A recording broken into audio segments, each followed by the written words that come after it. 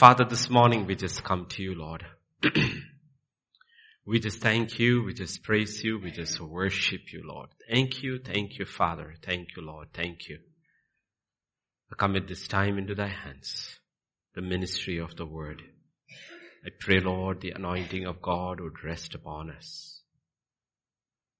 All of us. That we receive your instruction.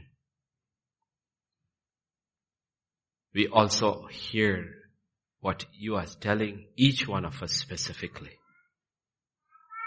It's a message for the whole, and there's a message for the individual. And I pray our ears will be open to both.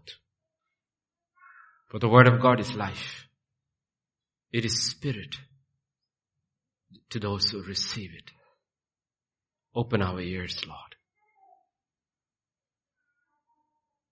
When you rose from the dead, you opened the eyes of your disciples' understanding, that they could understand scriptures. Even today, Lord, open our eyes that we can understand your word. Thank you, Father. Thank you. Commit the sound also into thy hands, Lord. I pray it will not give any issues, that we will be able to hear without any distraction, Lord. Thank you, Father. For in Jesus' name we pray. Amen, amen, amen. You want to put that speaker off? Connected to the bass guitar? Maybe that's one of the things giving trouble. It's on. Yeah. Let's turn to our promise, which is right above your heads on the screen. Isaiah 54, verse 2 and 3. Yes, and Peter, if you could turn that towards me, then I don't have to turn around. Yes. Enlarge the place of your tent. Let them stretch out the curtains of your dwellings. Do not spare. Lengthen your cords, strengthen your stakes, for you shall expand to the right and to the left, and your descendants will inherit the nations and make the desolate cities inhabited. Keep that, okay? That's the big picture. Everything that happens through this year, every message, see in the light of the big picture. We're already 17 days into 2021. Okay? 2021. There are two kinds of people, usually. Those who pass through 2021 and those who will possess 2021. But to possess something, you need to have a promise. And God gave us a promise. There are many who passed through 2020. And I believe there are some who possessed 2020. Okay? Don't pass through. Don't pass through. Possess. In Daniel chapter 2 and verse 21, the Bible says about God, He changes the times and the seasons. He removes kings and raises up kings. He gives wisdom to the wise and knowledge to those who have understanding. See, it's all in His hands. It is all in His hands. Even times and seasons are determined by God, not by us. It's determined by God. That's why we have to hear. Otherwise we'll pass through a year without the year passing through us. We'll miss what God had for an year. And 2021 will be like 2020. 2020 could have been like 2019. Momentous times we are living in. The decade has begun. But children of God, their eyes are on God and their ears are listening to what He has to say. So what we do with this year in so many ways depends upon us. Okay? God sets seasons and times. Yet for the child of God has to see time in which we are all caught. Time differently. In Ephesians 2:6, scripture says, we are seated. He has raised us up together and made us sit together in the heavenly places. So we are In one way, unlike the other people in the world, unlike the unsaved, let's not call them anything else, the saved and the unsaved. The unsaved are caught in time. We are not just caught in time, we are caught in eternity. One part of us, the spirit part of us, is not in time. It's been raised up with him and is seated with him where there is no time. And then, Ephesians 5:15 and 16 tells the other side of us, which is on earth. See that you walk circumspectly, not as fools, but as wise, redeeming the time because the days are evil. So at one side says you are in eternity. Don't forget the big picture. See everything that happens in life, even the tiny little things that happen in your life. Learn to see it through eternity. And yet, be firmly grounded in time. Walk very carefully. Otherwise, you will be seated in heaven and you don't walk carefully. Your head is up in the clouds, but feet are on earth. Okay? Walk circumspectly, very, very carefully. Not as fools, as wise. Why? Redeeming the time. Time matters only to us. To the unsaved, time actually does not matter. Does not matter. If you have rejected Christ Jesus, it doesn't matter what you do with time here. It will be irrelevant in eternity. You will be stuck in the rut forever. If the fire doesn't go out, their worms don't die. So time really doesn't matter to them. And they don't realize it. But to us, time matters. Because everything that is going to be given to us in eternity will depend upon time here. Okay? So believers look at time completely differently. That's why we are called to redeem our time. Okay? Redeem, like you get a voucher. You redeem the voucher, right? How do you redeem the voucher? You can't fry it and eat it. You take it to whichever shop it is redeemed and you give it and you get some goods worth of it. You redeem time here, you get the goods there. Okay? That's how you redeem it. You walk carefully, you walk wisely, you utilize time to the maximum in the light of eternity. One day there is redemption. There's a time when you will redeem your time coupons. And God will say, you used your time post-salvation so wisely. Well done, my good and faithful servant. Take charge. Eternity. Eternity. Okay? So be very careful with time. So though we are seated in the spiritual realm in eternity, therefore we walk wisely in the temporary. Very wisely, circumspectly, redeeming the time because we know days are evil. And what do evil deeds do? First and foremost, they steal your time. Steal your time. They cause you to waste your time in things and activities which will have no relevance in eternity. So be very, very careful. Very, very careful.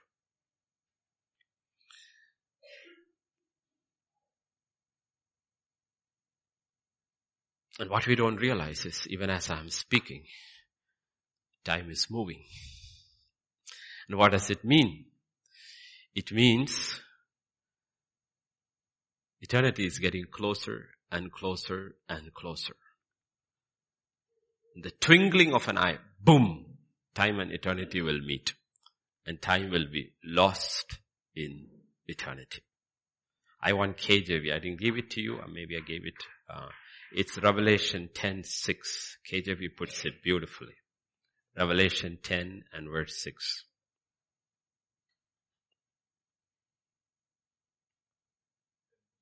Yeah, verse 6 if I'm right.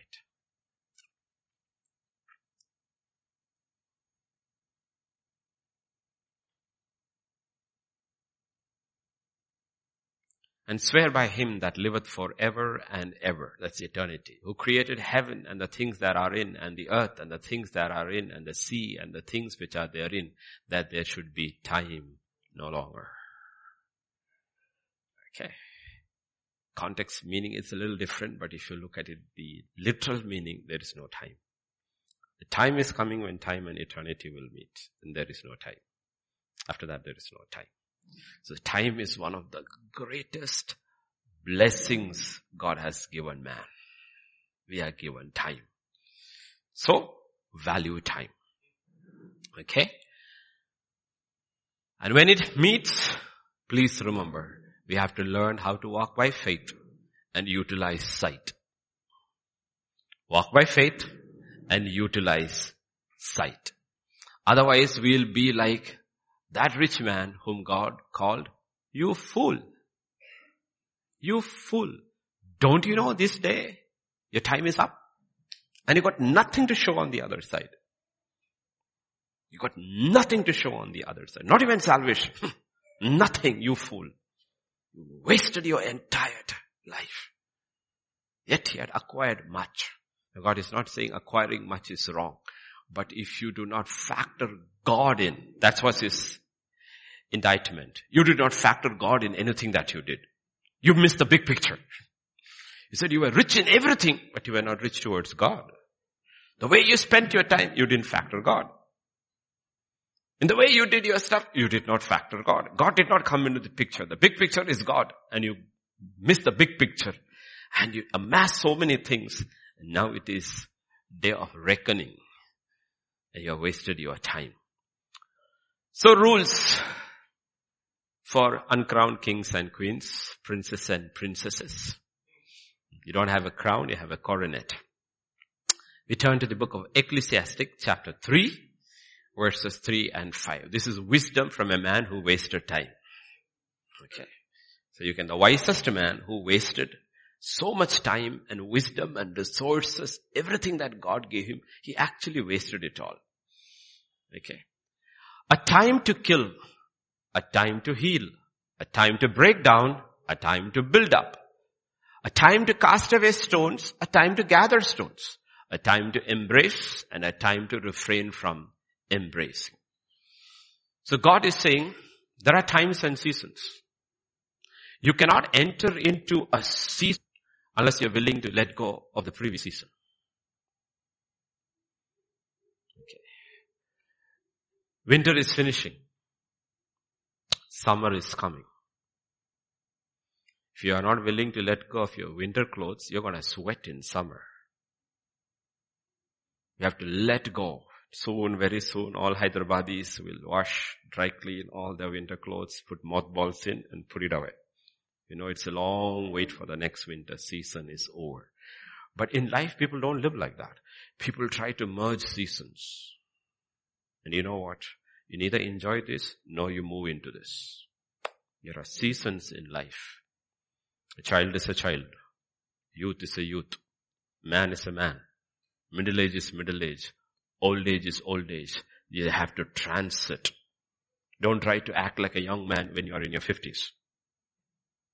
People do that, dye their hair black and wear it cool, try to act very cool. But you are not cool. You are a fool. You did not transit. You did not transit. You're missing your season. What happens is, there is this season, there is something which God wants you to do. But you're not doing that because you're still reliving something which is over. There's a time set by people.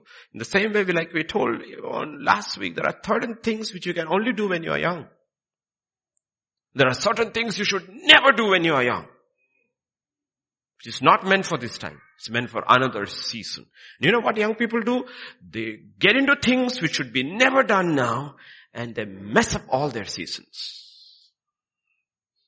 All their seasons. So there are seasons. There are seasons. And God is saying, be careful about seasons. Let go. Let go. And move to the next season. In Isaiah 43 verse 18 and 19, it's a promise which will only happen if you are willing to let go. Do not remember the former things, nor consider the things of old. Behold, I will do a new thing. Now it shall spring forth. Shall you not know it? I even make a road in the wilderness and rivers in the desert. The thing is, this is God's perspective. It's not earth perspective. This is God's perspective. So unless one part of you is seated with God, when this happens, you neither see river nor do you see blooming. But that's His perspective. It will happen, but you have to go through this. It's heaven's perspective. You have to be willing to shift seasons, move to the next season.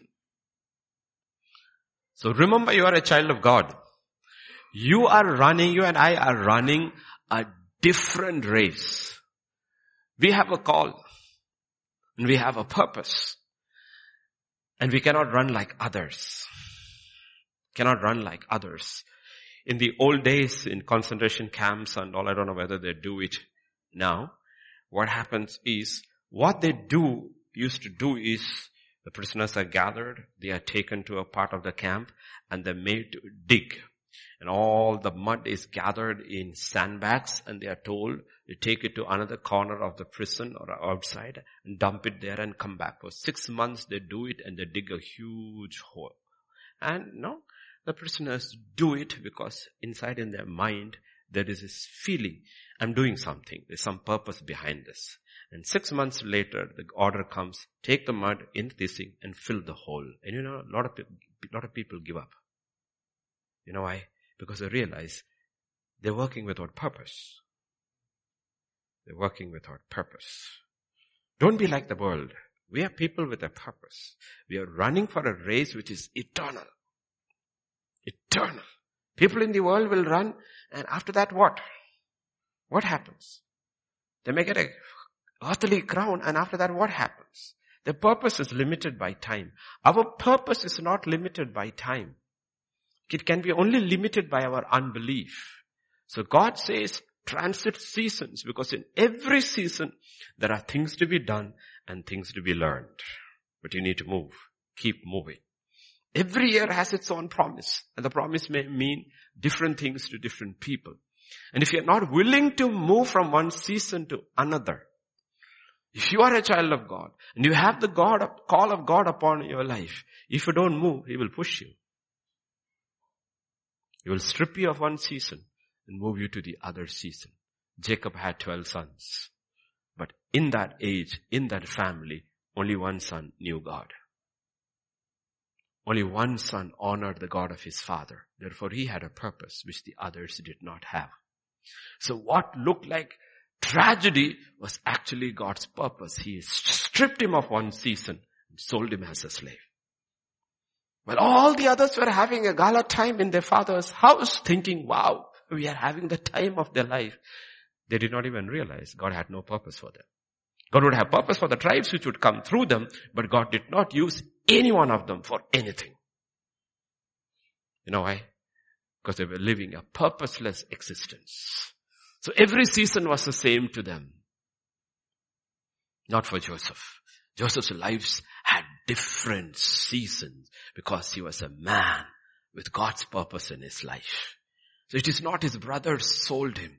It is his heavenly Father moved him. Psalm 105 verse 17.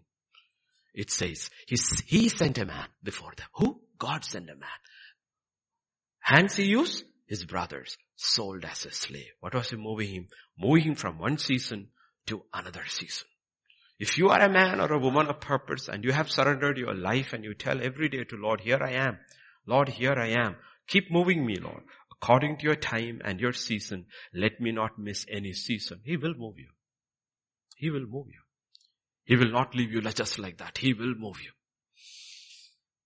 Joseph's season in Canaan, in his father's house, was over. He would never go back to Canaan. The next time he would visit Canaan would be to bury his old father. He would never dwell in Canaan again. That season was over. And he moved with that season. Moved with that season.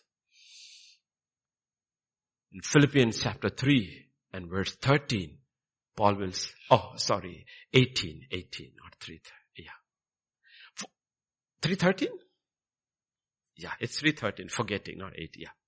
Brethren, I do not count myself to have apprehended, but one thing I do, forgetting those things which are behind and reaching forward to those things which are ahead. You have to forget those things. You can have photographs once in a while, look and put it on your status also. It is okay. But don't live there. Don't live there. The problem is your status becomes your life. You are living in the past. Don't live in the past. It is good. Joseph must have thought about his days in his father's house, but it did not stop him from moving forward. Guaranteed, if you drive looking in your rearview mirror, you will have an accident. Without question. And you may get beaten up also after that. In Hyderabad. Okay. You have to move on. You have to move on. Don't look. Remember, new things are scary. New things are scary. We are used to being very comfortable. You look at any child, any little one.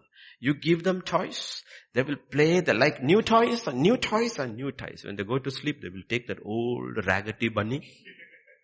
One ear is coming off, one eye is missing, and they will hold it and go to sleep. Give them a new toy, they will throw it up. They don't want that when they go to sleep because we find comfort. But God did not call us to live in the zone called comfort zone. He says, I will push you. I will push you. I will move you. I will move you. So don't be scared because there's something we never have to be scared. Is that God said, when I move you, I don't send you alone. I'm with you. I'm with you. And I will be with you all the way. So be willing to move. Be willing to move. Let your ears be open. Eyes be open to what God is doing. God is doing. He will strip that old season off completely. And be willing to move. I was telling the other day about Alexander Solzhenitsyn. He was a prisoner of conscience in the concentration camp during Soviet Russia. And he was there for years and years and years and years. And he said a time had come, he had given up. He just wanted to kill himself. He wanted to commit suicide. The problem is he was a believer. So he knows you cannot kill yourself. So he came up with an idea. Guards are always around. You can never escape from this place. And if you escape, they will shoot you dead. So he thought, this is what I will do. Tomorrow, at this time, I will try to escape. Then they will shoot me dead. So I am dead and I did not commit suicide.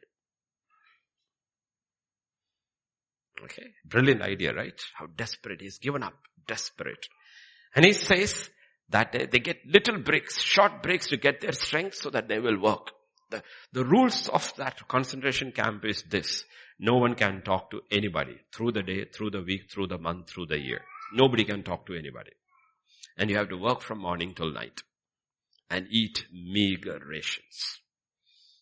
Okay, that's why you go depressed, discouraged, suicidal. And the point had come, he had planned, and they had given those 2-minute or 3-minute break. He sat down and the guards were around. And he was getting ready to get up and run. And he would be shot and he would be dead.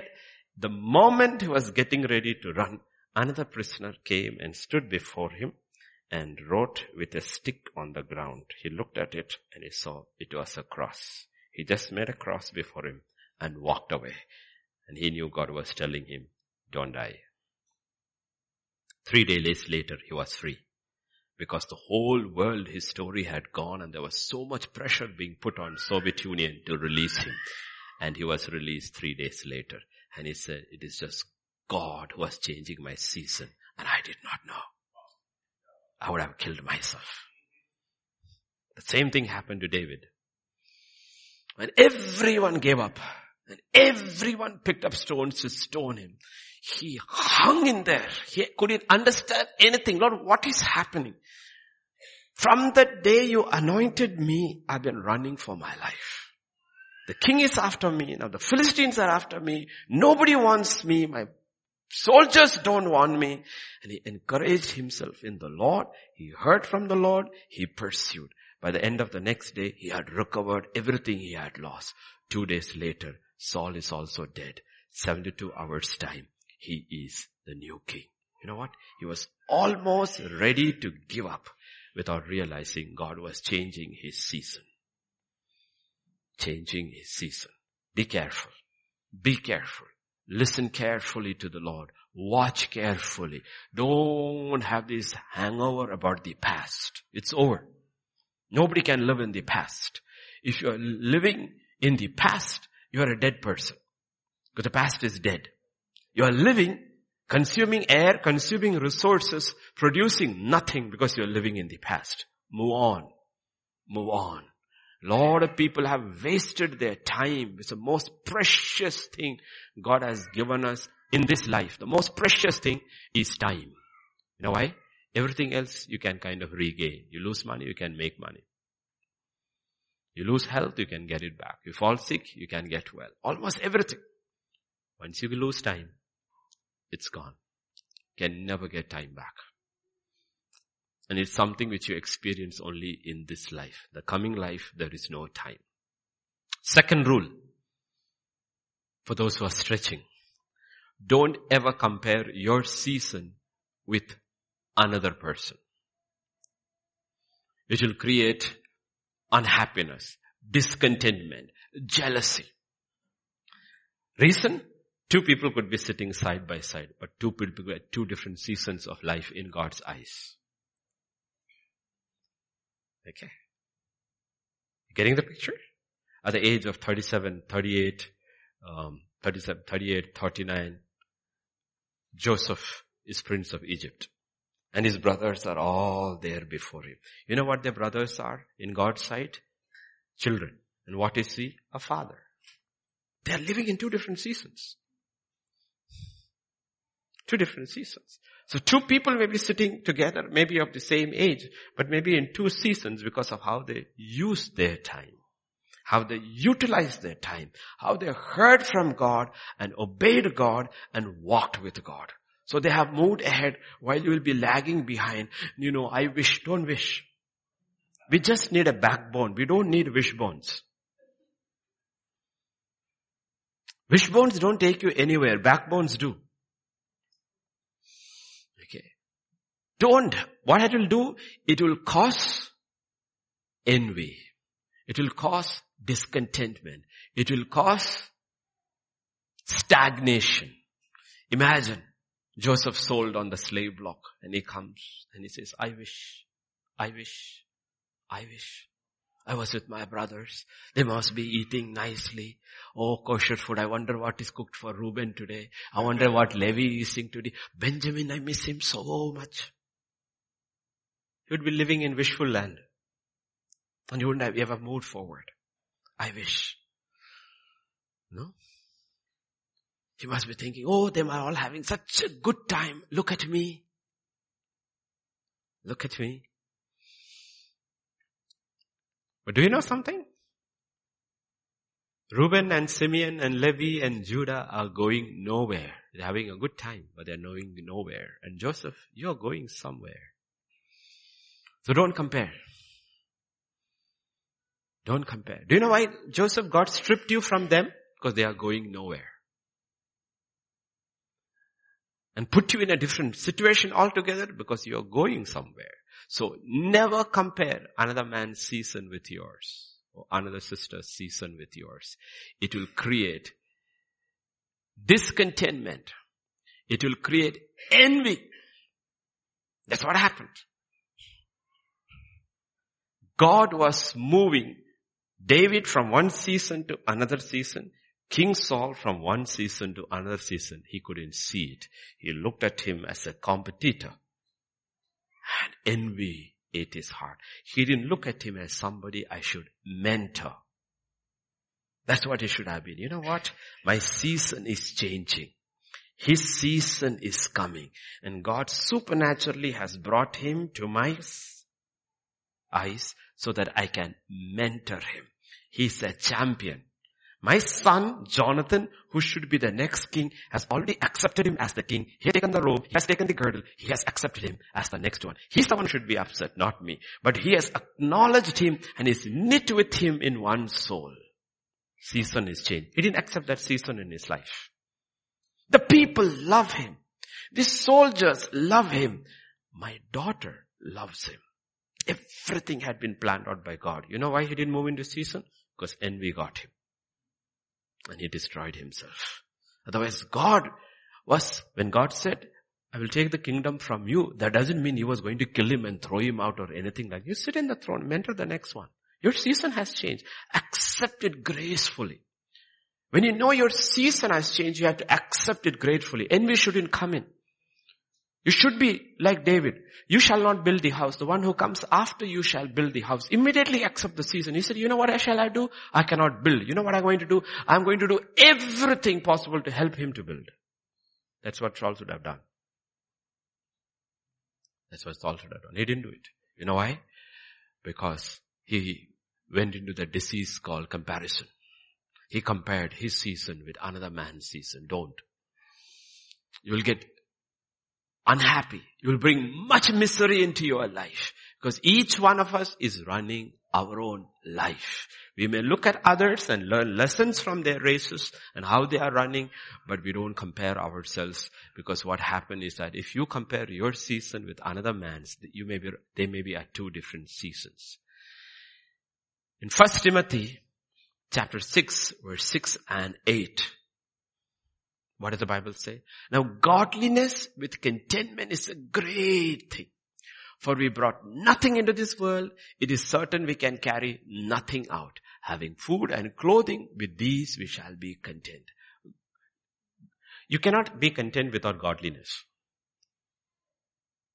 It's a spiritual truth. If you're not pursuing godliness, you will never be content. It doesn't matter how much you have. You will never be content without godliness, because God has put eternity in our hearts.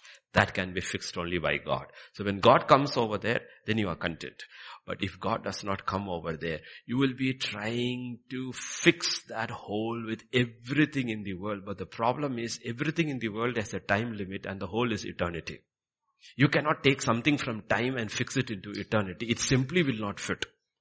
So you cannot be content without godliness. But if you are godly, you can be content. We brought nothing, we take nothing. If you have food and clothing, you shall be. For 13 years, that's all Joseph had. Just enough food to eat and clothes on his back. He was a prisoner and a slave, and he earned nothing. That's all he had. But he was the most content man in the world. You know why? Because he did not compare his season with somebody else's. He did not compare.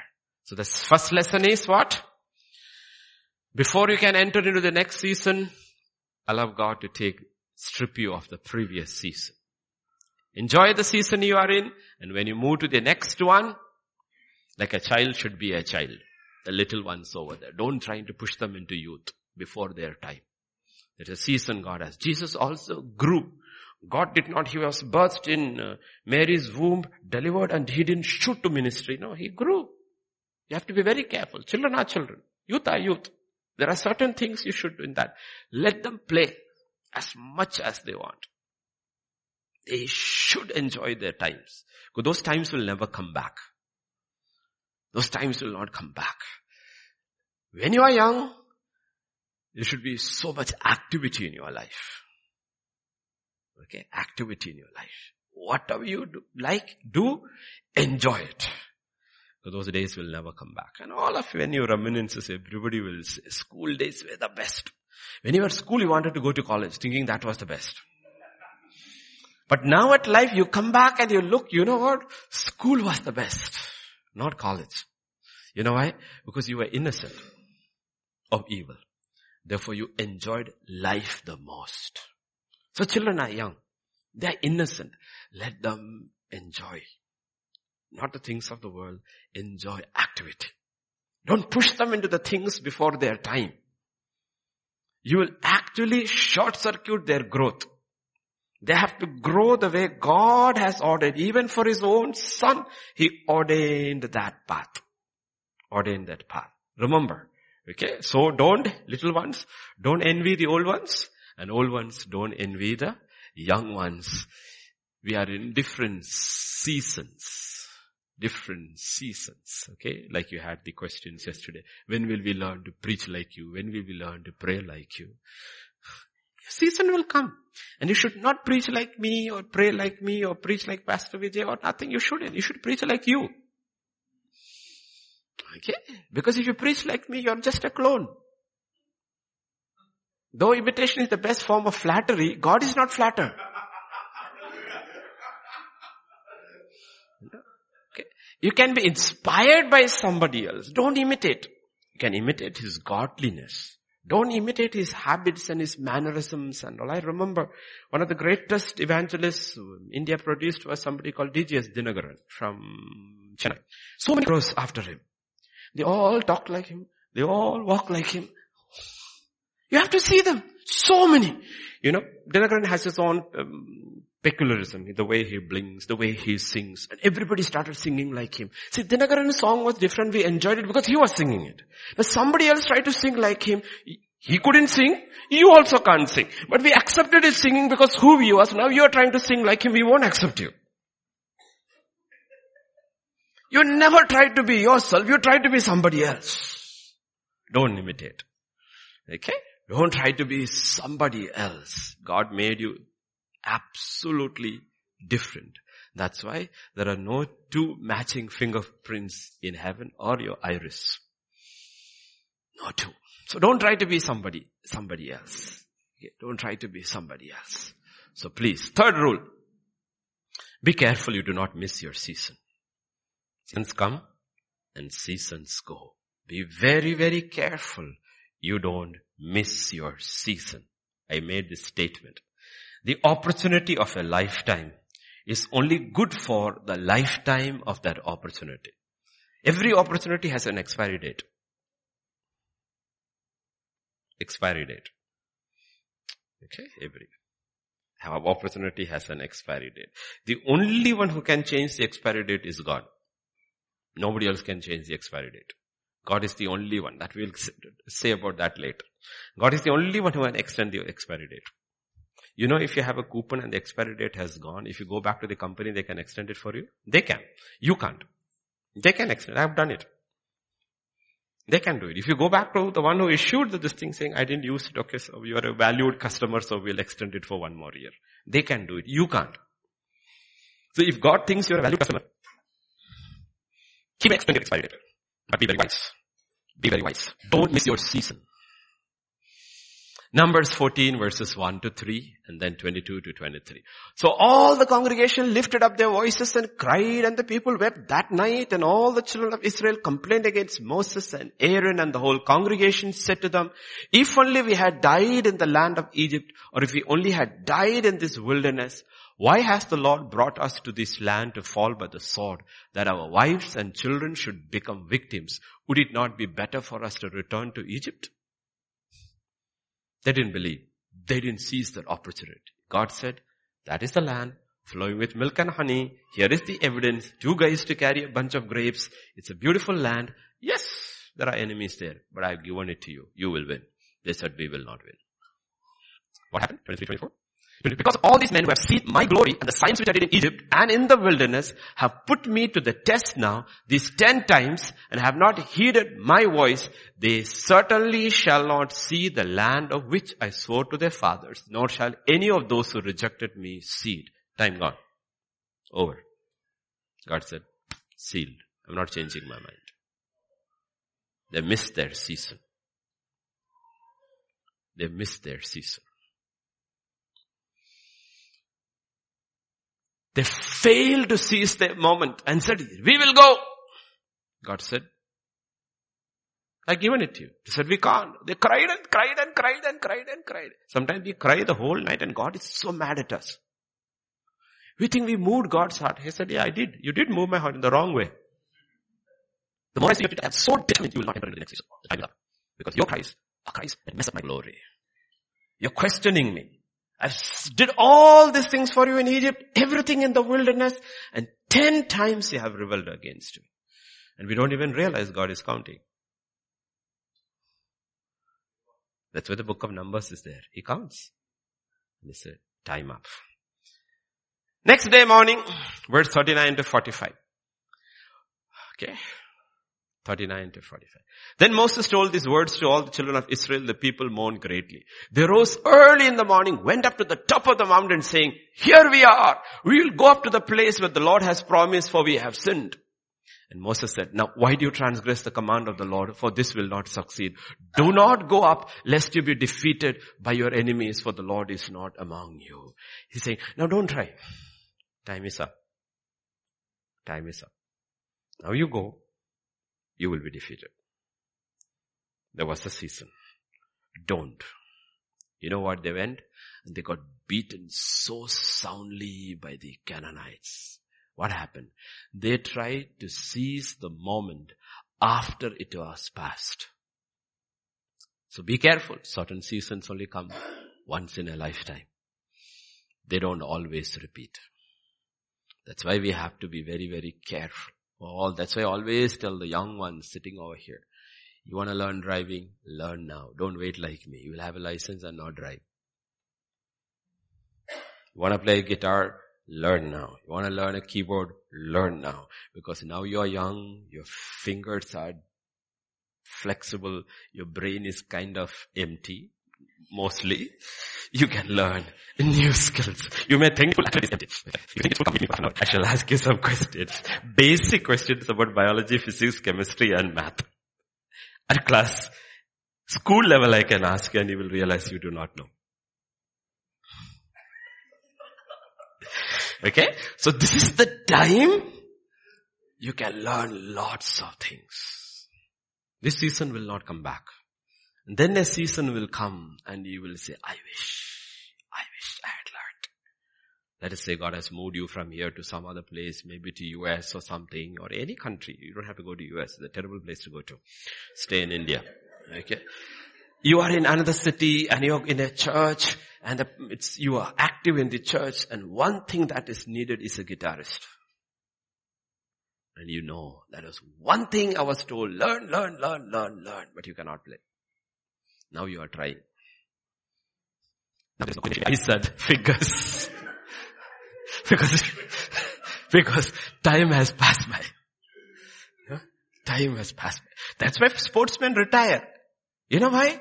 The brain is sharp, but hands don't function. Hands don't function. The brain is sharp. Mind is good. But the problem is, spirit is willing. Body is, So in Sachin's mind, he's still scoring double centuries and centuries. But the problem is if he goes out, he'll get out with the first ball. Coordination is gone. Okay. So there are things which you should do now. Be smart like Joseph. Every season he gave it his best. And if you look at the seasons, shepherd, father's house, slave in Potiphar's house, prisoner in the dungeon. But in every season, he looked to see what can I learn. Because he did not waste his time. He did not miss his season. Okay. So certain seasons never come. So don't try to go once the season is over. Be very, very careful seasons. Be careful. 1 Samuel 27 verse 1. 1 Chronicles 27. 27 verse 1. Now I shall perish someday in the hand of Saul. There is nothing better for me than I should speedily escape to the land of. You know what happened? He was missing his season. How can you be killed? How can you be killed? Did you die so far? Have you always been one step ahead of the king? Yes. Hasn't God anointed you? How can you be killed? You, the champion of Israel against the Philistines, why are you going to the Philistines camp for protection? You know what happened? Because he made that move, because he missed God's season, he went into the Philistine territory. He lived there for 16 months. So it will take him 7 years before the rest of the tribes of Israel will accept him as king, because they don't trust him. Only Judah will come across. You know why? Because he's part of that tribe. The other tribes don't trust him because they know this guy was in the Philistine camp and he had was with the Philistines with whom they were fighting. You lost the trust of your own people because you missed your season. How long will it take you to gather?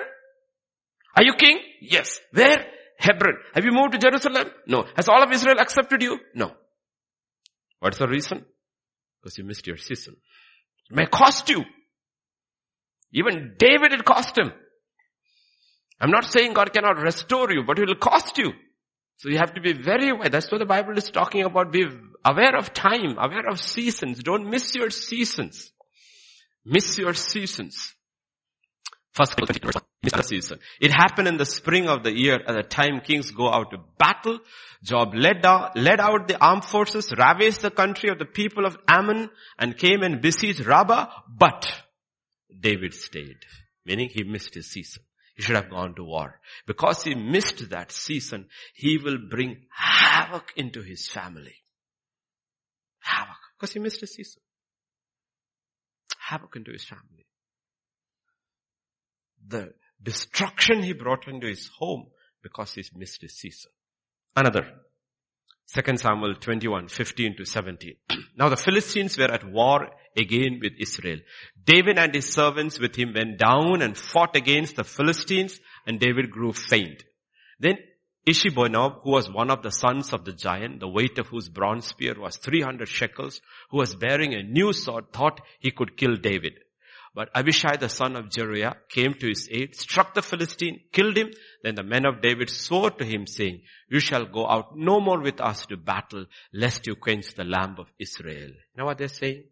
God is telling David through them, your season is over. You will not lead the soldiers to battle anymore.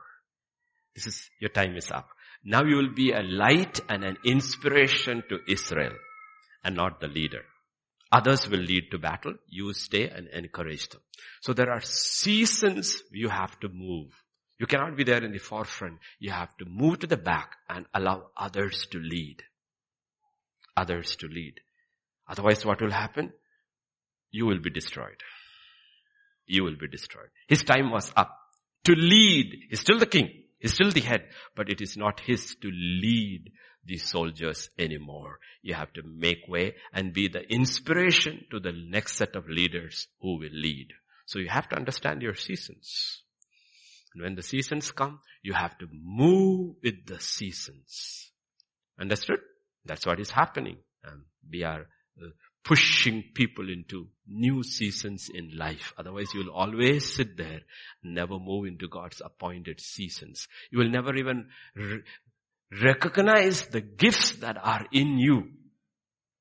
Either you will know you have it or you don't have it. So it's good to know you don't have it if you don't have it. It's good to know that you have it.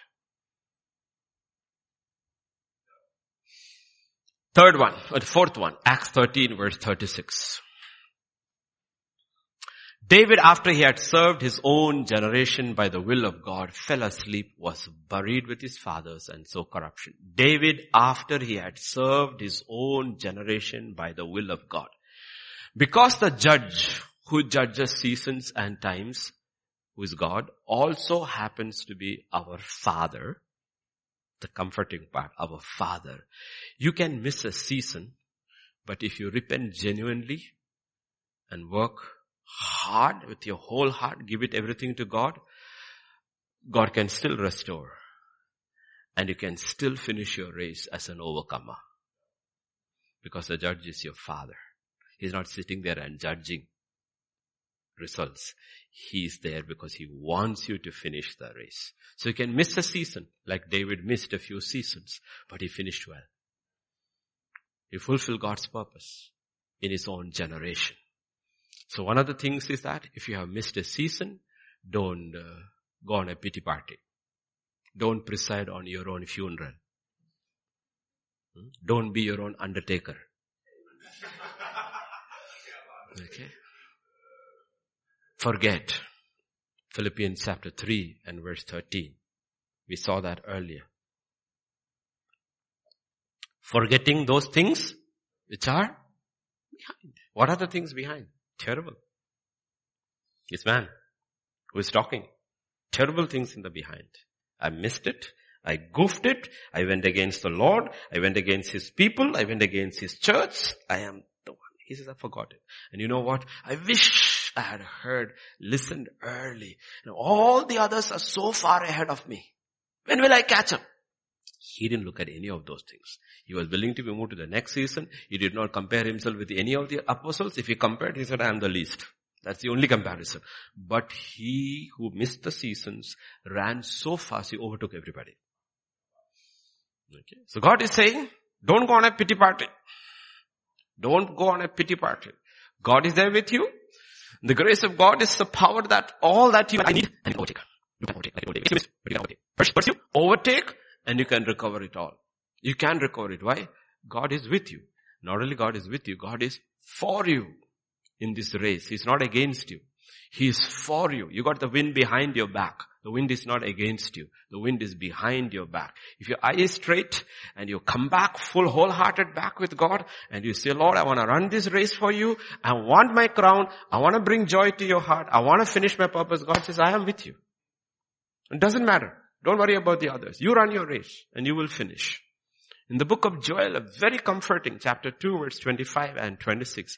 So I will restore to you the years the swarming locusts have eaten, the crawling locust, the consuming locust, and the chewing locust. By the time these 4 locusts are gone, there's nothing left in the ground. Everything has been stripped. That's like absolutely nothing left anywhere. Everything. The locusts have taken. And what is God talking about? He's talking about the years.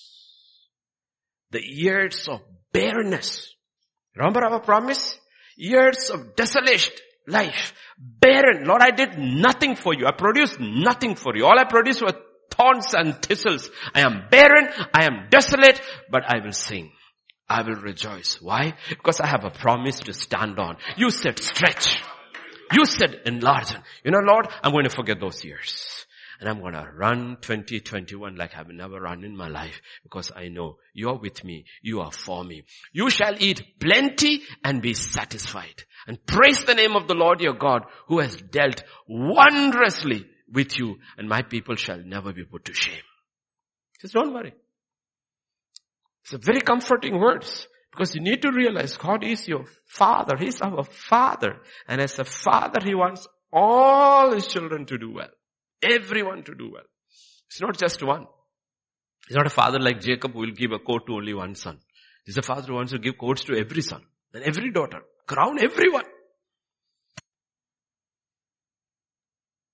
Please remember that. Next one. 5th one. You look at seasons and times. Remember this one, okay? You can miss a season or 2. But if you come back to God with all your heart, like David did, he came back to God with all his heart, all his might, all his strength, and he finished his race. 5th one. Sometimes seasons can be absolute opposites. Polar opposites. It's not like in US. Winter to spring, spring to summer. Their summer is our winter, okay? Summer. And then summer to autumn. It's like Hyderabad. Winter to extreme heat. Minimum 14, maximum 31. Soon it will be 40. Be prepared. Sometimes seasons can be polar opposites. The change can be harsh. Harsh winter to blazing summer. Ecclesiastic 3:4 and 3:7. A time to weep and a time to, these are opposites. Time to weep and a time to laugh. A time to mourn and a time to, these are not normal. These are opposites. And be prepared for it. Please cooperate with God.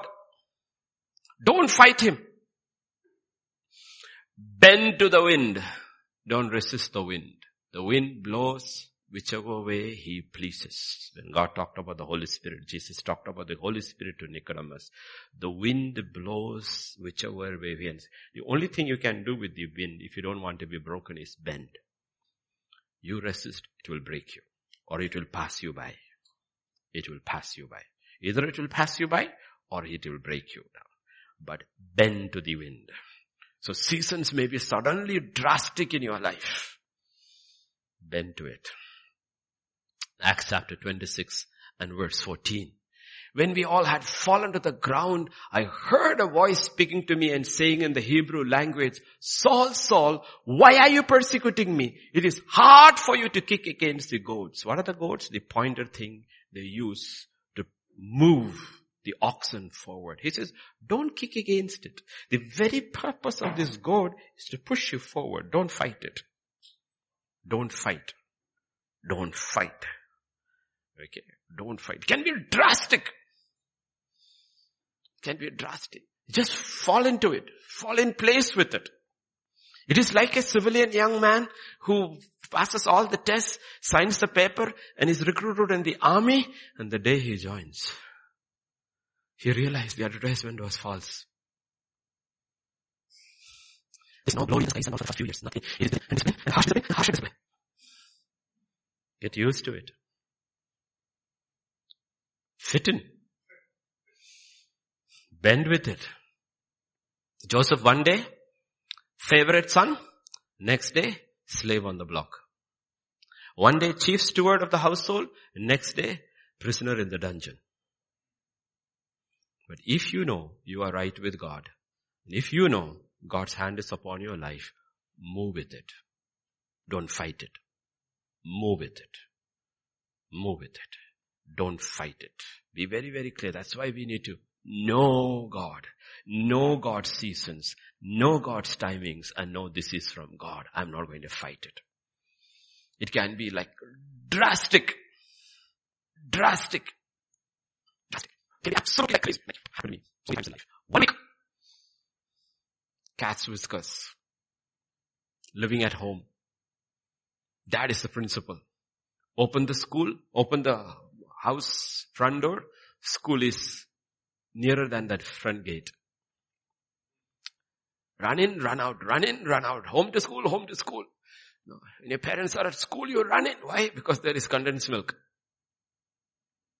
You know condensed milk, Milkmaid?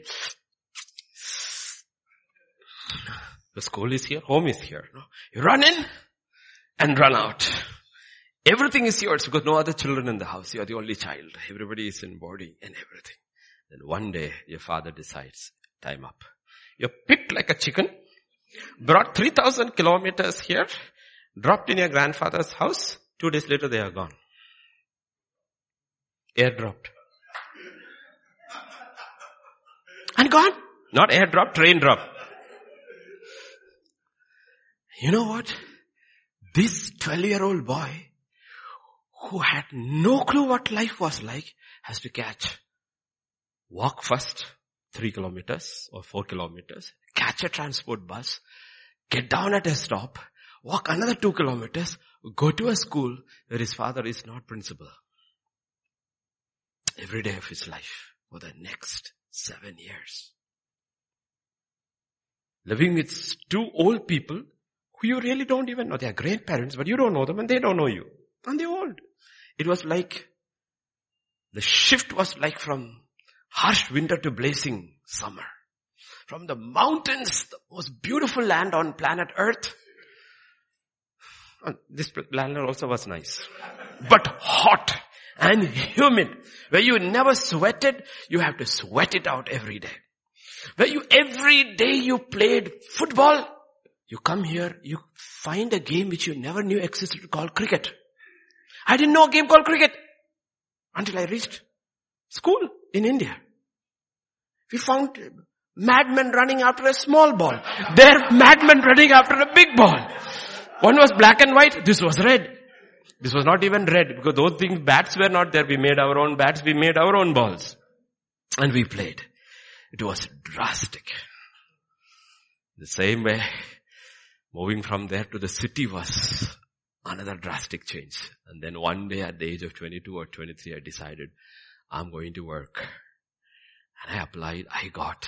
And as a young man, early 20s, there I am, standing in biting cold. It was -2 or -3 with my bed holder on one shoulder, my suitcase on one shoulder, standing at the bus stop in Thimphu, Bhutan. Next day is my interview. It was always drastic change, but you bent in with the system. And you learned on the way. You can handle a lot of things on your own. A kid who never did anything in your life ever had to learn everything. Open your tap, water comes, mother is there, washes your clothes, food is served, you can have everything. You have to draw water. You have to wash your own clothes. You have to iron your own clothes, not electric. You have to burn the shell of the coconut. You iron it on Saturdays because you cannot go with iron clothes to school. The principal will catch you first thing. Everything changed, but you learned on the way. You know what? I still do the things which I learned those days. I still iron my shirt this morning. I learned when I was 12, 13. I still wash my clothes yesterday. You know when I learned?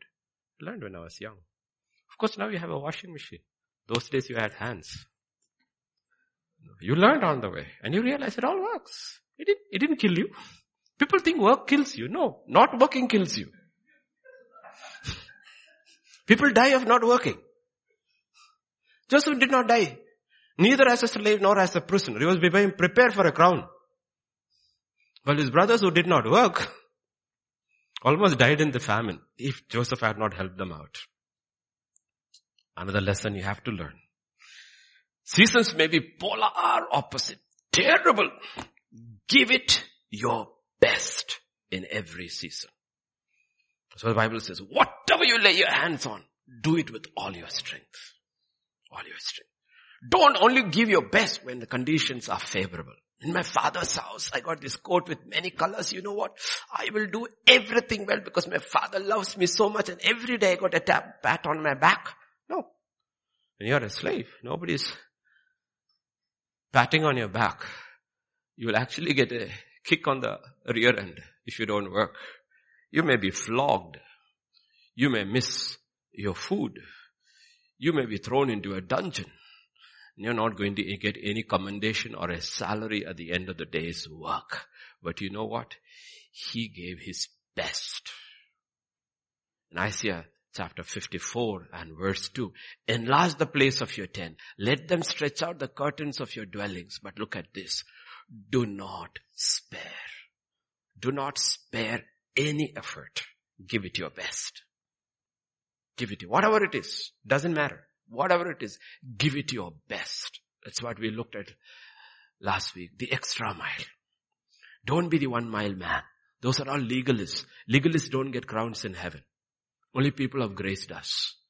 And grace people work harder than legalists. Because they know who their boss is. They know who their father is. And they really believe the earth and the fullness belongs to God. So even if I'm working under a Gentile master, it's my father who profits. Ultimately, he will take everything and give it to the meek. So I'm looking at long-term investment, not short-term. And Joseph gave his best. He did not spare any effort. Wherever he was, when he was at his father's house, he was willing to go the extra mile to serve his father and his brothers. When he was at Potiphar's palace, he was willing to go the extra mile to serve God and to his master. When he was in prison, he was willing to go the extra mile to serve God and his fellow prisoners. Look at Genesis 41, 46 to 49, when we don't want to serve anybody. You are innocent, you have been falsely accused, you have been thrown with chains and fetters, thrown into the dungeon. This is what happens. After that, this is at the end of it when he becomes prince. Okay. Joseph was 30 years old when he stood before the Pharaoh, king of Egypt. And Joseph went out from the presence of the Pharaoh and went throughout all the land of Egypt. Do you think it's easier traveling those years? 4,000 years ago? 4,000 years ago? He could have sent people. He said, no, I've been given a duty, responsibility. I'm going to give it my best. He went the entire nation he traveled. He did statistics. He did analyze the whole situation. Now in the 7 plentiful years, the ground brought out abundantly. So he gathered up all the food of the 7 years which were in the land of Egypt, laid up the food in the cities. He laid up in every city food of the fields which surrounded them.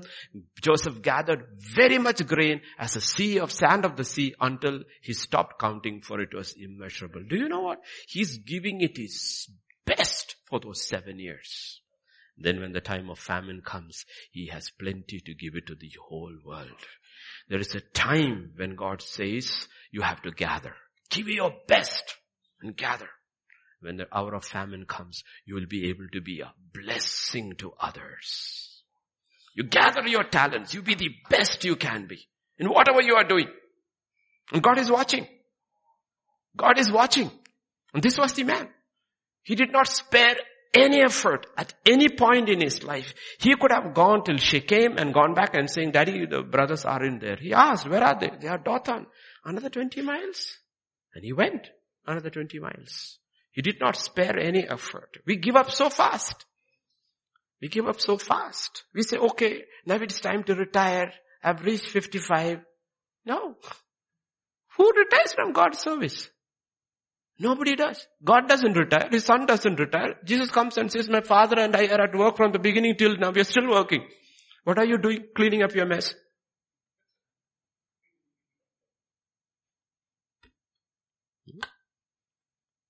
So they're still working. And they spared no effort. The Father and the Son spares no effort in saving us.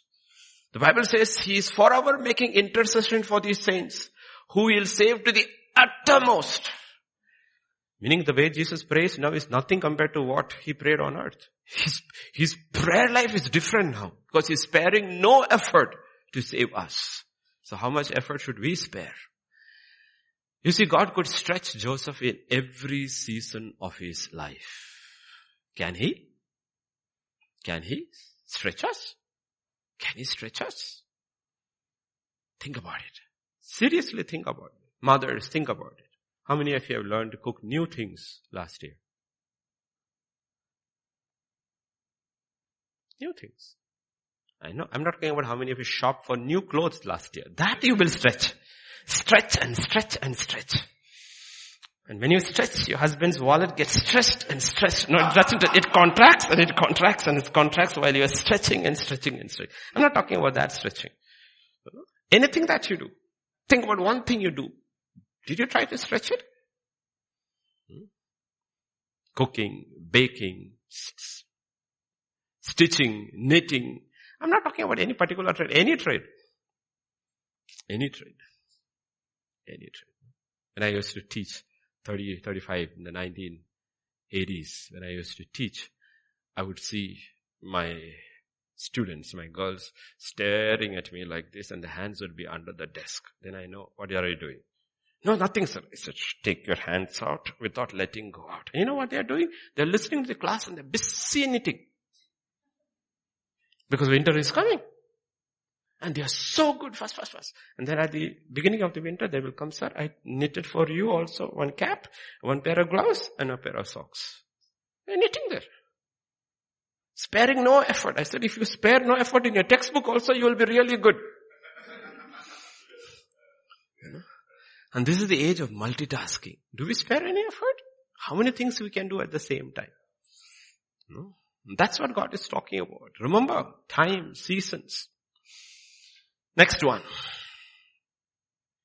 Numbers 21 verse 5.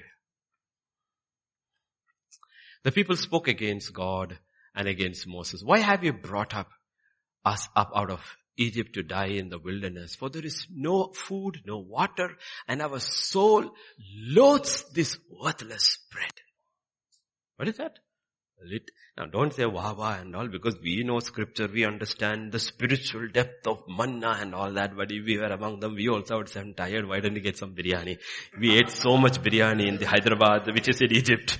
And I'm tired of this. Right? Yeah. We also would have said that. Now we are such spiritually, we have the big spiritual heads and we'll say, oh wow, how could they say it? We all said it. Right? We loathe. But what did they loathe? Meaning, don't despise small things. When you're going through different seasons of life, observe very carefully. Sometimes our breakthroughs lie in small things. This is where it started. They despised manna. And from there they started despising everything else. Manna was very small. It was just as small as a snowflake. Small little thing. They despised it. And we do. In seasons what happens? We despise little things. Little things. Little instructions. We despise. Little things. Little people. We despise in the season. Look at Naaman. Naaman is the great man of Syria. Great, mighty, everything, but he's a leper. And there is a little girl, a small person, a slave girl caught in one of the raids. And she says, in Samaria, there is a prophet. Now will this man listen to that little one? The question is that if she doesn't listen, he doesn't listen to her, he will continue in this season and die as a leper. But if he listens to her, his season will change. Season will change. And that's where our ears and our eyes have to be very, very careful. Our problem is we always look for big people during seasons to say, where is my breakthrough coming from? Must be from that big man, that big woman. God says, no, there's something very small. Something very, very small. Very small. Be particular about these small things. Don't overlook it. Let us call him, let's give him his name, Timothy. Now, father was Greek. So let us call him Joseph. Let's name him Joseph. A little boy called Joseph. He was running out. His mother called, Joseph, where are you going? No, I'm going with the crowd. Where are the crowd going? They're going with a rabbi called Jesus. Joseph, come back. Come back, Joseph. It may take time. So do one thing. Here, take care. Quickly the mother makes 5 rotis, puts 2 fish, packs it and says, Joseph, take it. If the mother hadn't done that, you wouldn't have the miracle of those feeding of the 5,000. One mother alone. It was a very small thing. Very small thing. Therefore we have in 4 Gospels the parable of the feeding of 5,000. One mother did something. It's a very small thing. And people don't realize in those small things lies a miracle. Small things lies a miracle. And you go through the Bible. It's full of small people and small things. You despise small things. Until cricket came and the Ganguly came, nobody thought big about left-handers. Left-handers all became great only when cricket left-handers, because every bowler was a right-handed bowler. He didn't know how to bowl to a left-hander. That's how they excelled. But till then, left-handers were never considered.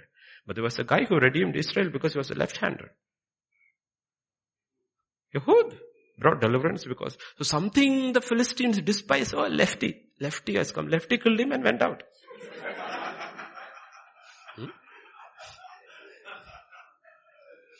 Now we despise these little things. Little people, little things. God says be very careful. When you go through these seasons, be very, very careful. Joshua chapter 5, verse 11 and 12.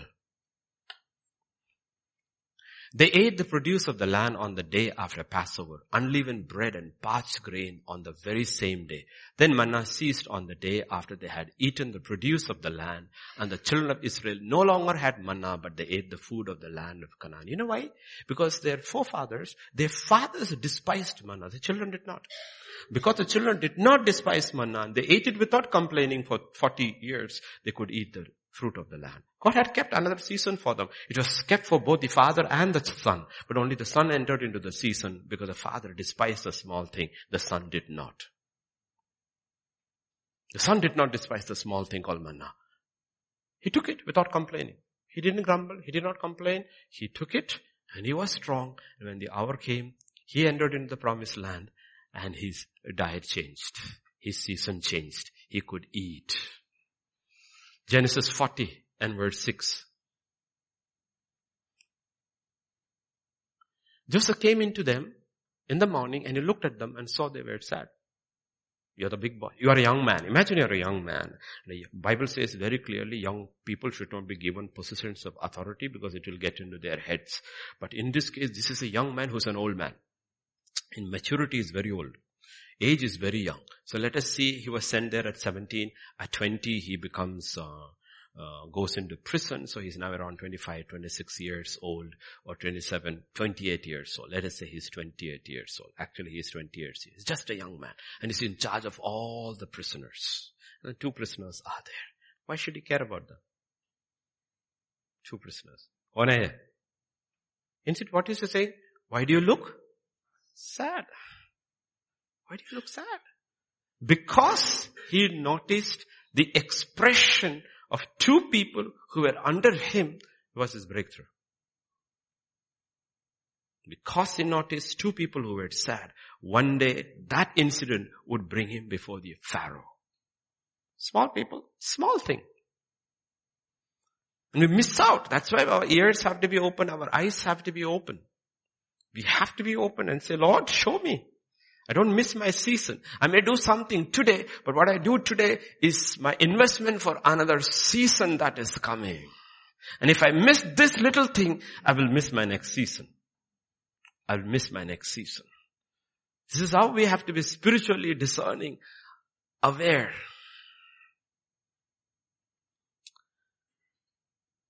Yet be patient. 1 Peter chapter 5 verse 6. 1 Peter chapter 5. Therefore humble yourself under the mighty hand of God that he may exalt you in due time. God has his time. Like we said yesterday also, don't speed the hand of providence. Don't try to go ahead of God. God has his time. So wait under the hand. The hand of God may sound very hard sometimes. It may look like prison conditions, but stay under it. Because God has a purpose. You will not stay there ever. This is for a purpose. Understand purpose and stay under it.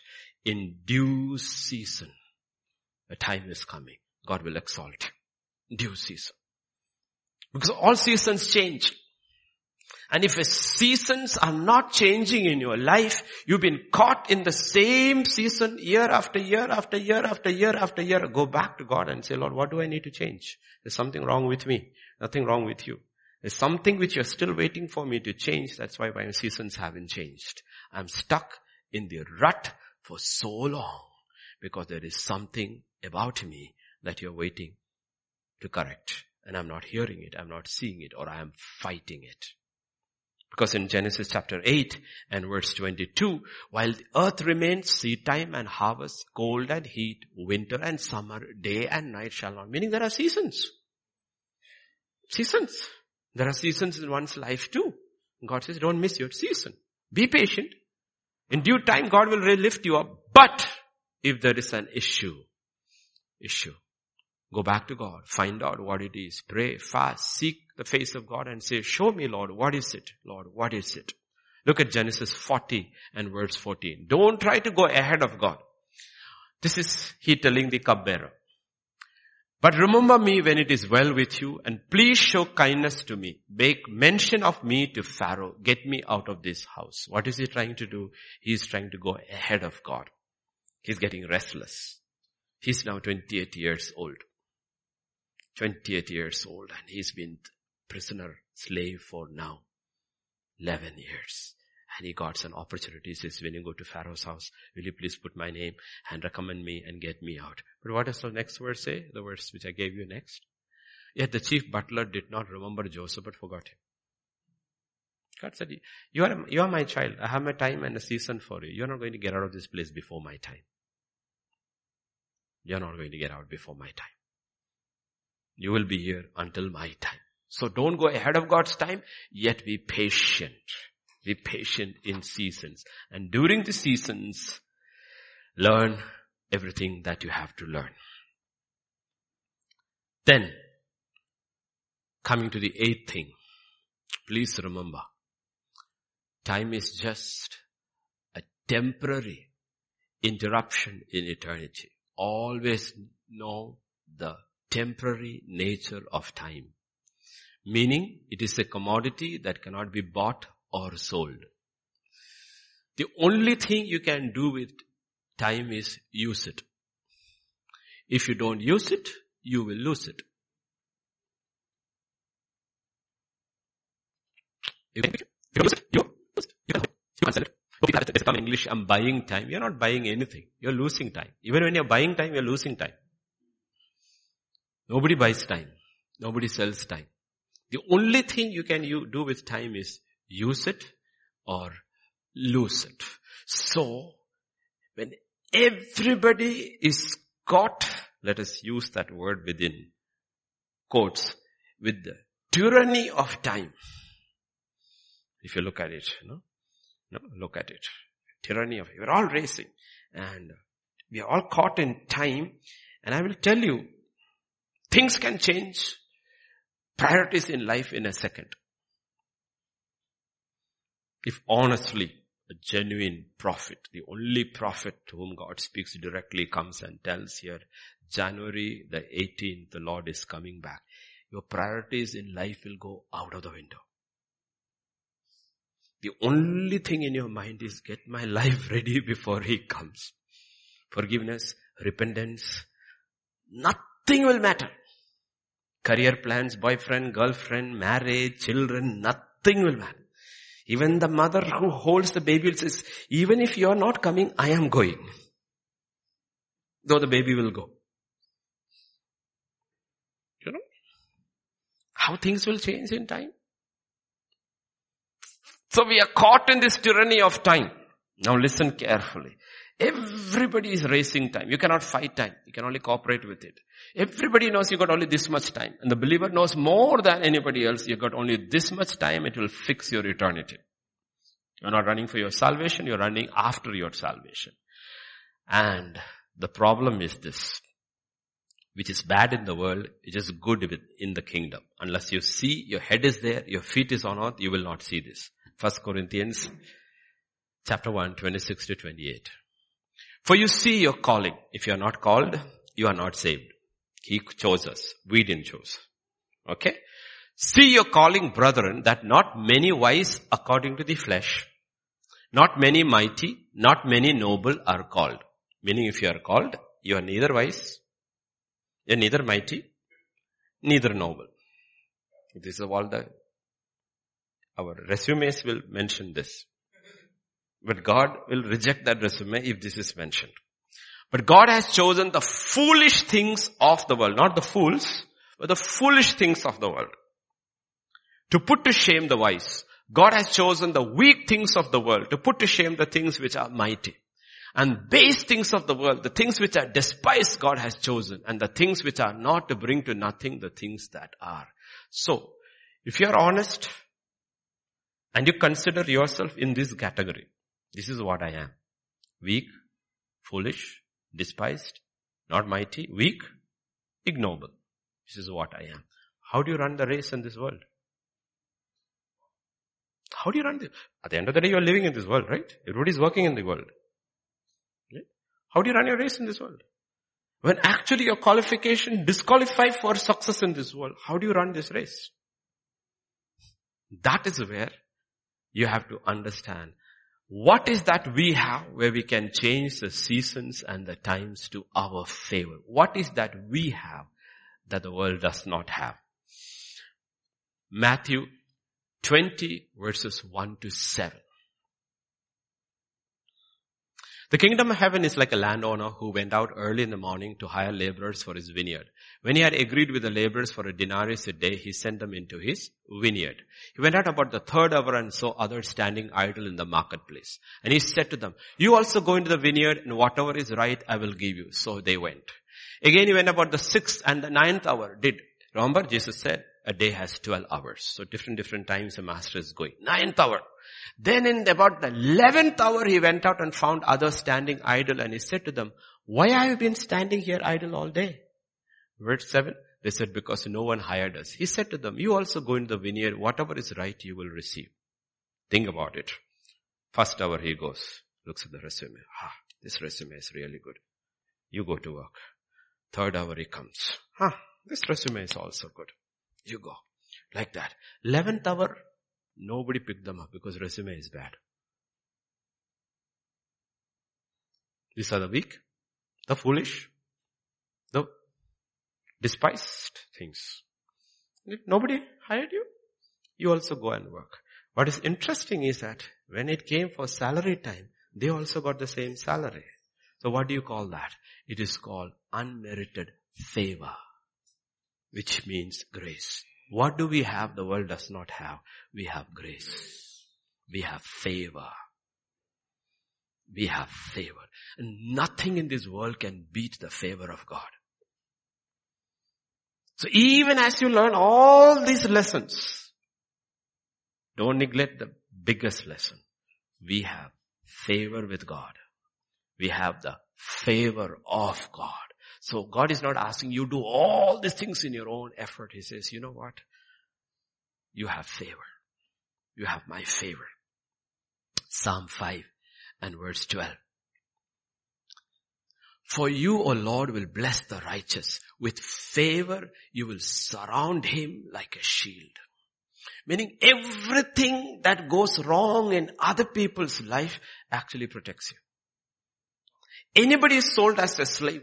Hundreds and thousands and millions were sold as slaves in all these centuries, even during Joseph's time. The raiding parties go, they capture, they take, they sell. They come back, capture, they sell. So all kinds of slaves filled the Egyptian empire.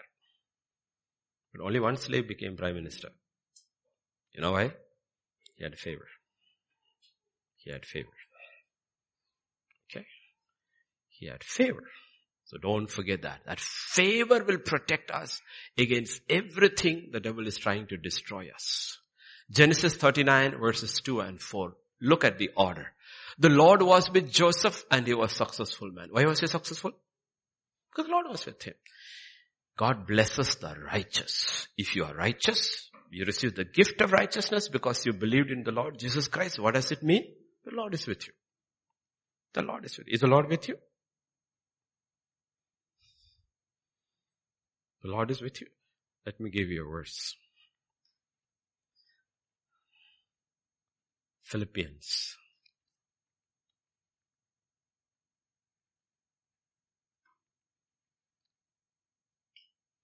Chapter 4. Verse 4 and 5. Rejoice in the Lord always. Again I will say rejoice. Let your gentleness be known to all men. The Lord is at hand. How can a man lying in a dungeon write to the rest of the world, rejoice in the Lord always, unless he is rejoicing? He's not a hypocrite because this is the word of God. He's a genuine guy. Question is, how can he rejoice? You know why? Because the Lord is with him in the prison. That's what he means. The Lord is at hand. When he was taken to court, he says, the Lord is with me. You know why people don't rejoice? Because the Lord is not with you. Or you're not experiencing, the Lord is with you, but you have blocked yourself. You're not experiencing his presence. That's what the Bible says. The Lord is with Joseph. I'm telling you, the first thing they noticed about Joseph was that he was probably singing while he was working. Then they noticed his work. The Lord is with him. That's what he's saying. Rejoice in the Lord always. Again I said, let your gentleness. See, whatever you read in scripture here, you can put it into Joseph's life. He was gentle. He was rejoicing. And he was a hard worker. Like Paul was. And the Lord was with him. The Lord was with Joseph and he was a successful man. And he was in the house of his master, the Egyptian. His master saw that the Lord was with him. How did he see? How did he see the Lord was with him? And that the Lord made all he did to prosper in his land. And verse 4, and Joseph found favor in his sight and served him. He had favor with God. So God gave him favor with his master. You know why he prospered? Because he had favor. You have all these other things, but if you don't have favor, you're going nowhere. You're going nowhere. You still need something which only God can give you. What is that? Favor. Remember, we are people of favor. We have favor with God because we are his children. Then verse 20 to 22. From there he's thrown into prison. Joseph's master took him and put him into the prison, a place where the king's prisoners were confined, and he was there in prison. The Lord was with Joseph and showed him mercy, and he gave him favor in the sight of the keeper of the prison. What does it mean? Does the prison warden know him? No. Accusation is he tried to molest the master's wife. He should get the beating of his life in prison and be thrown into the deepest part. But what did God do? God just touched that man's heart. The man looks at him.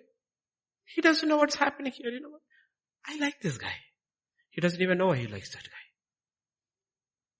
He doesn't even know why he likes this guy. Because God has supernaturally intervened and touched his mind and his heart and said, you like that guy. And he doesn't even know why he likes that guy. And you know what? He found favor. When you go for interviews, do you believe for favor? Lord, I am foolish. I am weak. I am foolish. Don't do drama and all, ladies, okay? Just go like a child of God, okay? Just like properly dressed, okay? Properly dressed. Don't try to win an interview in your dressing. Just properly like a child of God, holy child of God. Otherwise you won't get favor. You'll get favor with the man, but no favor with God. We want favor with God and then favor with man. We don't want favor with man without favor with God. You are in a dangerous place. You are in a dangerous place. So be very careful. The order you have to see. It is the Lord who showed favor and touched that man's heart. So what do we have? We go through seasons of life. We go through this time. You know what we have? As God's children, we have favor. And favor will overrule everything else. Acts chapter 7, verse 10.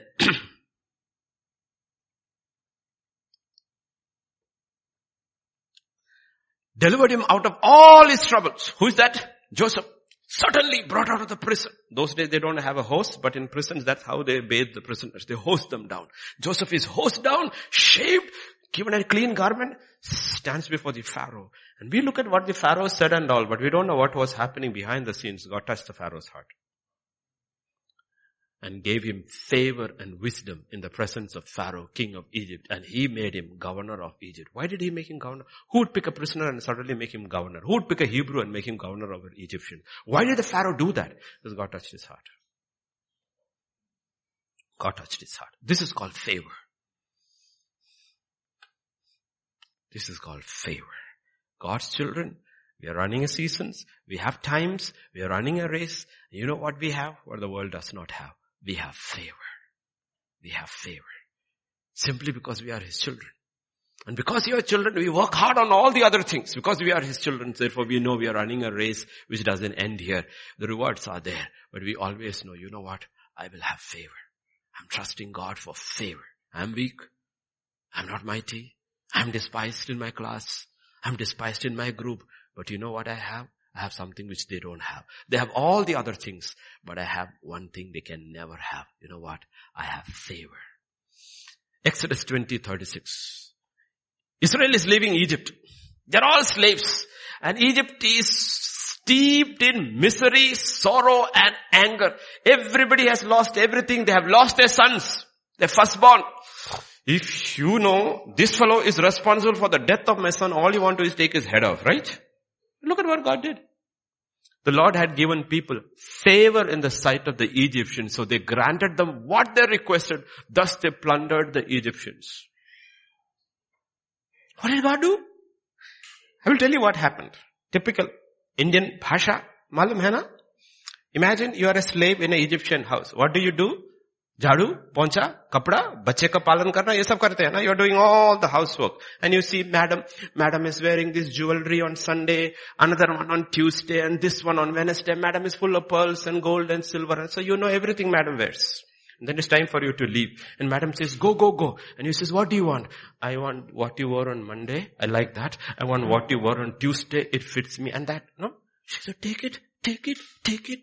She's opening her treasury and giving all the bangles and necklaces and jewels to this girl. Why? Because God touched her heart, give it to her. That's what it means. Plundered.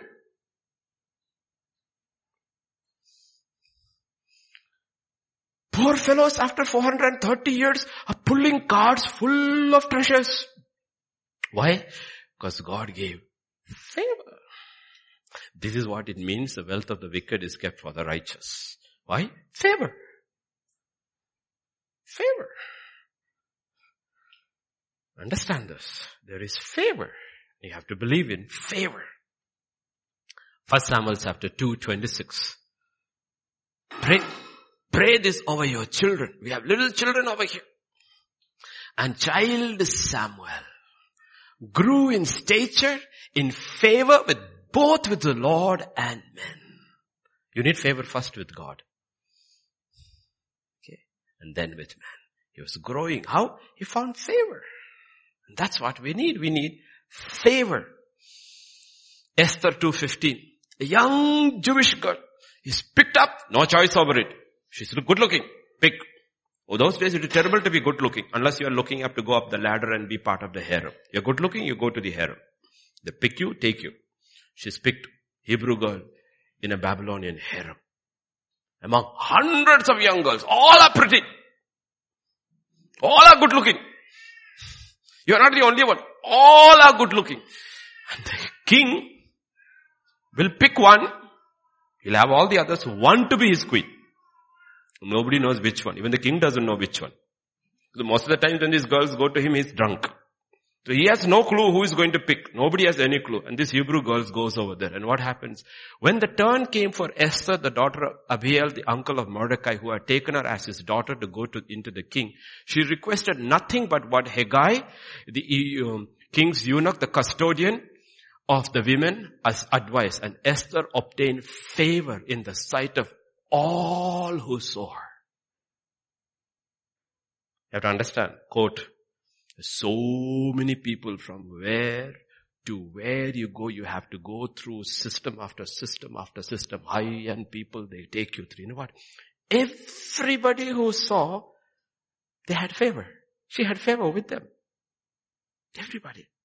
Imagine if the king were to ask, for all the girls who came, which do you think is the prettiest? Everybody would have said, that girl called Esther. Why did God just touch their hearts? Is she really more beautiful than the others? I don't think so. We don't know.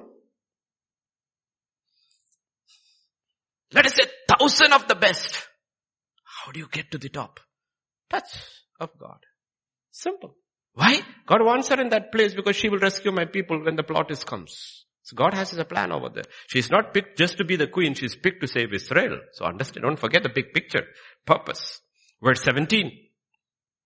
King loved Esther more than all the other women, and she obtained grace and favor in his sight more than all the virgins. So he set the royal crown upon her and made her queen instead of Vashti. You know why she became queen? Because of favor. The favor of God. Learn how to get the favor of God so one day he can also crown us. 5:2. That's when Israel is in trouble in Babylon. So it was when the king saw Queen Esther standing in the court that she found favor in his sight, and the king held out to Esther the golden scepter that was in his hand. Then Esther went near and touched the top of the scepter. Otherwise she would have died. She would have been removed, taken away, and she would have never seen the king's face again. She needed favor because you cannot enter in the Babylonian king's presence without being called. She was breaking what we call protocol. You don't go without being called. And she broke it. And what happened? She received favor. So even when you break protocol, you want favor. How do you get favor? From God. So put God first in your life. Do all the other things. At the end of the day, lean on favor. Lord, I will have favor with you, and therefore with man. I am favored simply because I am your child. I will have favor. Believe in favor and wait for favor. Wait for the appointed time. It will come. Then as we come to the conclusion, at the end of it all, don't forget the big picture.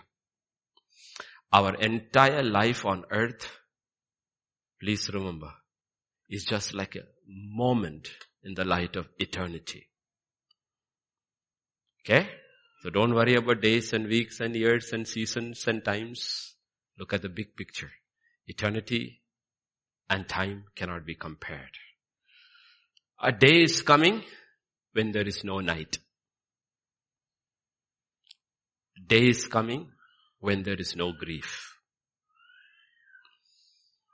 In the twinkling of an eye, all this will be over. Revelation 21, 22 to 27. Revelation 21, Oh yeah, Daniel's also was there. Daniel found favor. They all found favor. But I saw no temple in it, for the Lord God Almighty and the Lamb are its temple. The city had no need of the sun or of the moon to shine in it, for the glory of God illuminated it. The Lamb is its light. The nations of those who are saved shall walk in its light. The kings of the earth bring their glory and honor into it. The gates shall not be shut at all by day.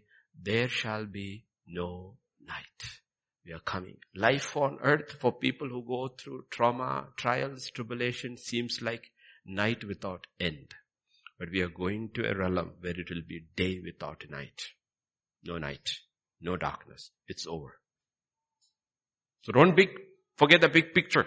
When you're going through tough seasons and tough times, remember a time and a season is coming where there is no night. It is only day. Only day. It's over. And not only that, look at that verse, Revelation 21 verse 4, and keep repeating that no more there. I love it. God will wipe away every tear from their eye. There shall be no more death, no more sorrow, no more crying, no more pain. No more. No more. It's over. So whenever you go through time, whenever you go through seasons of life, don't forget the big picture. Don't forget the big picture. A day is coming where there is no night. And day where there is no tear, no death, no sorrow, no crying, no pain. And all the former things have passed away. Have passed away. And it will happen just like that. When it happens like that, you will forget everything that happened on earth. It will be forgotten. Suddenly it will happen in the twinkling of an eye, like it happened to Joseph. Look at Genesis 41:14. The Pharaoh sent and called Joseph and they brought him quickly out of the dungeon. 13 years are forgotten. It will go. He won't forget. He won't remember those 13 years anymore. Quickly it is forgotten. Gone. We will forget all our labors, all our sorrows, all our grief, everything. In a twinkling of an eye, it is over. Not only that, what will he say that day? Verses 41-43. Pharaoh said to Joseph, see, I have set you over all the land of Egypt. Come, enter into your master's joy. Take charge.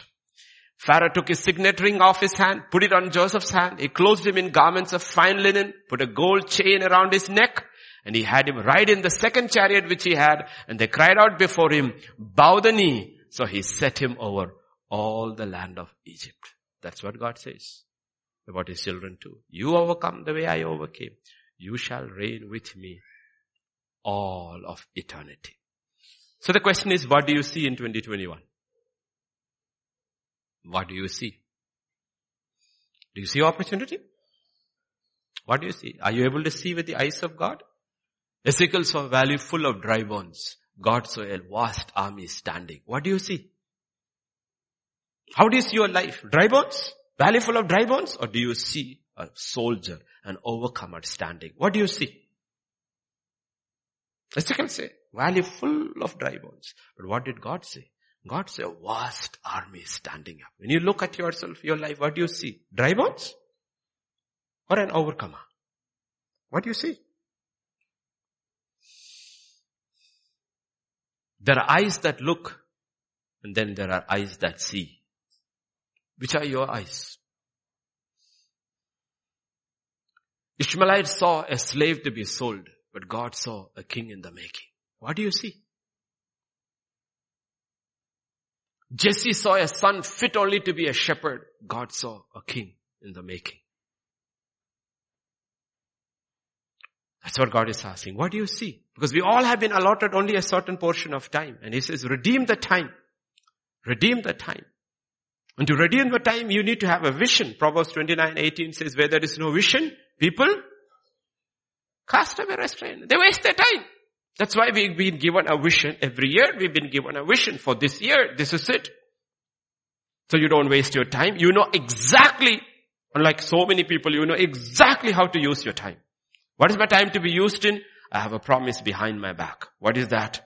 Enlarging, stretch myself, stretch to the best I can, because you know what? I have favor for that. This is the year of favor, to stretch, to enlarge. In every area where I am good at, I'm going to stretch, and I'm going to learn new things too. I'm going to stretch myself this year. You know why? Because I have favor.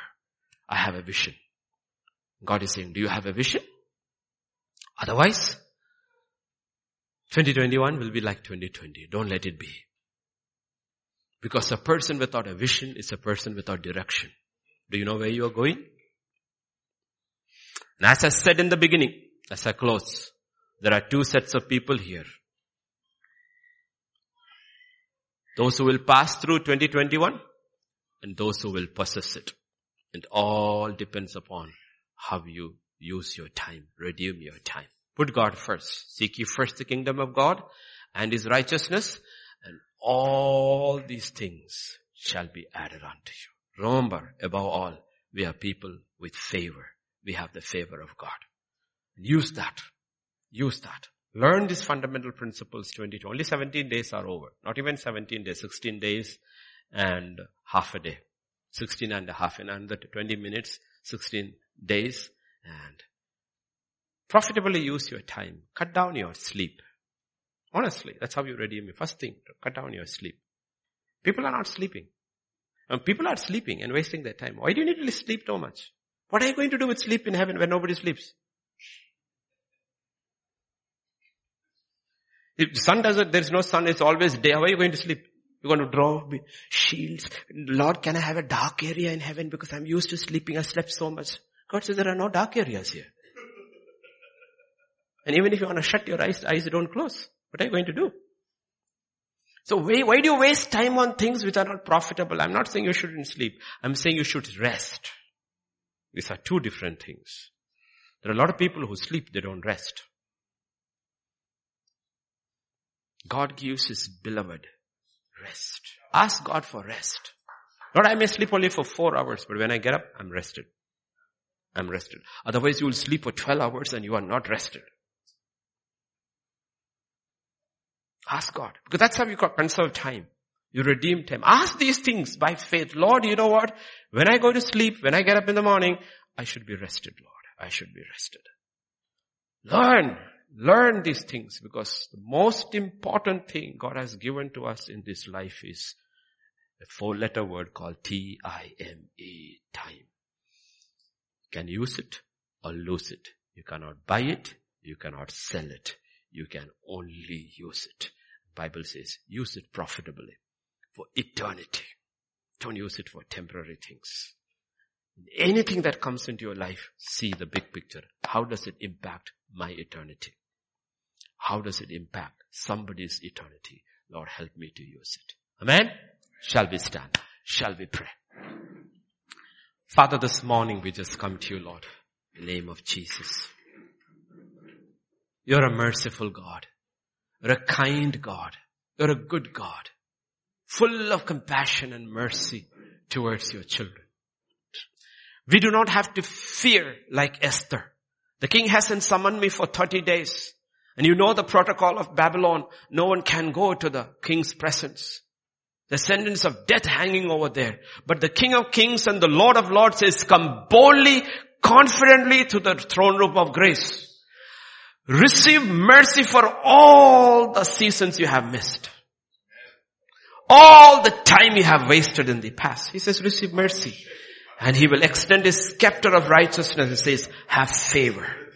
Grace, grace upon grace. I give it to my children. I was waiting for this hour. I was waiting for this moment when you would come to me. You think it is over. No, it is not over.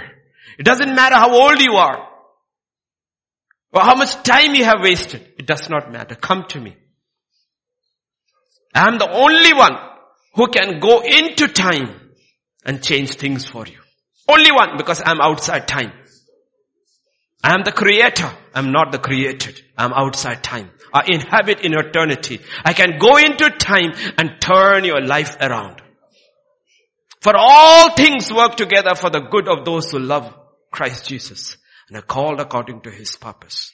God would go into time and turn around 13 years of slavery and make a shepherd boy into a prince.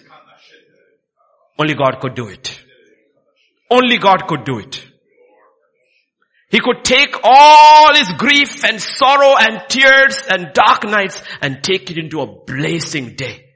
Quickly he was taken out of the dungeon and he stood before the Pharaoh, and God touched the Pharaoh's heart and said, this is the man who will rule on your stead on the throne of Egypt. Only God can do it. Believe 2021, Lord. I will run my race. I will pursue. I will overtake. And all that the enemy has stolen because of my negligence and my wastage, my fault, I will blame no one. I will only blame myself for all that I have lost. But Lord, I have your word. I will pursue. I will overtake. And I will recover all. In heaven, I will not end up as an uncrowned king. I will end up and you will crown me. You will crown me. I have a vision and I have a direction. And forgetting all that is behind, I press towards that things for which Christ Jesus took hold of me. I have a vision that is from heaven. And like Paul, I will stand before people and says, I have been true to that heavenly vision. I pray, Father, that would be everyone's testimony. That it would be written about us too, as it was written about David.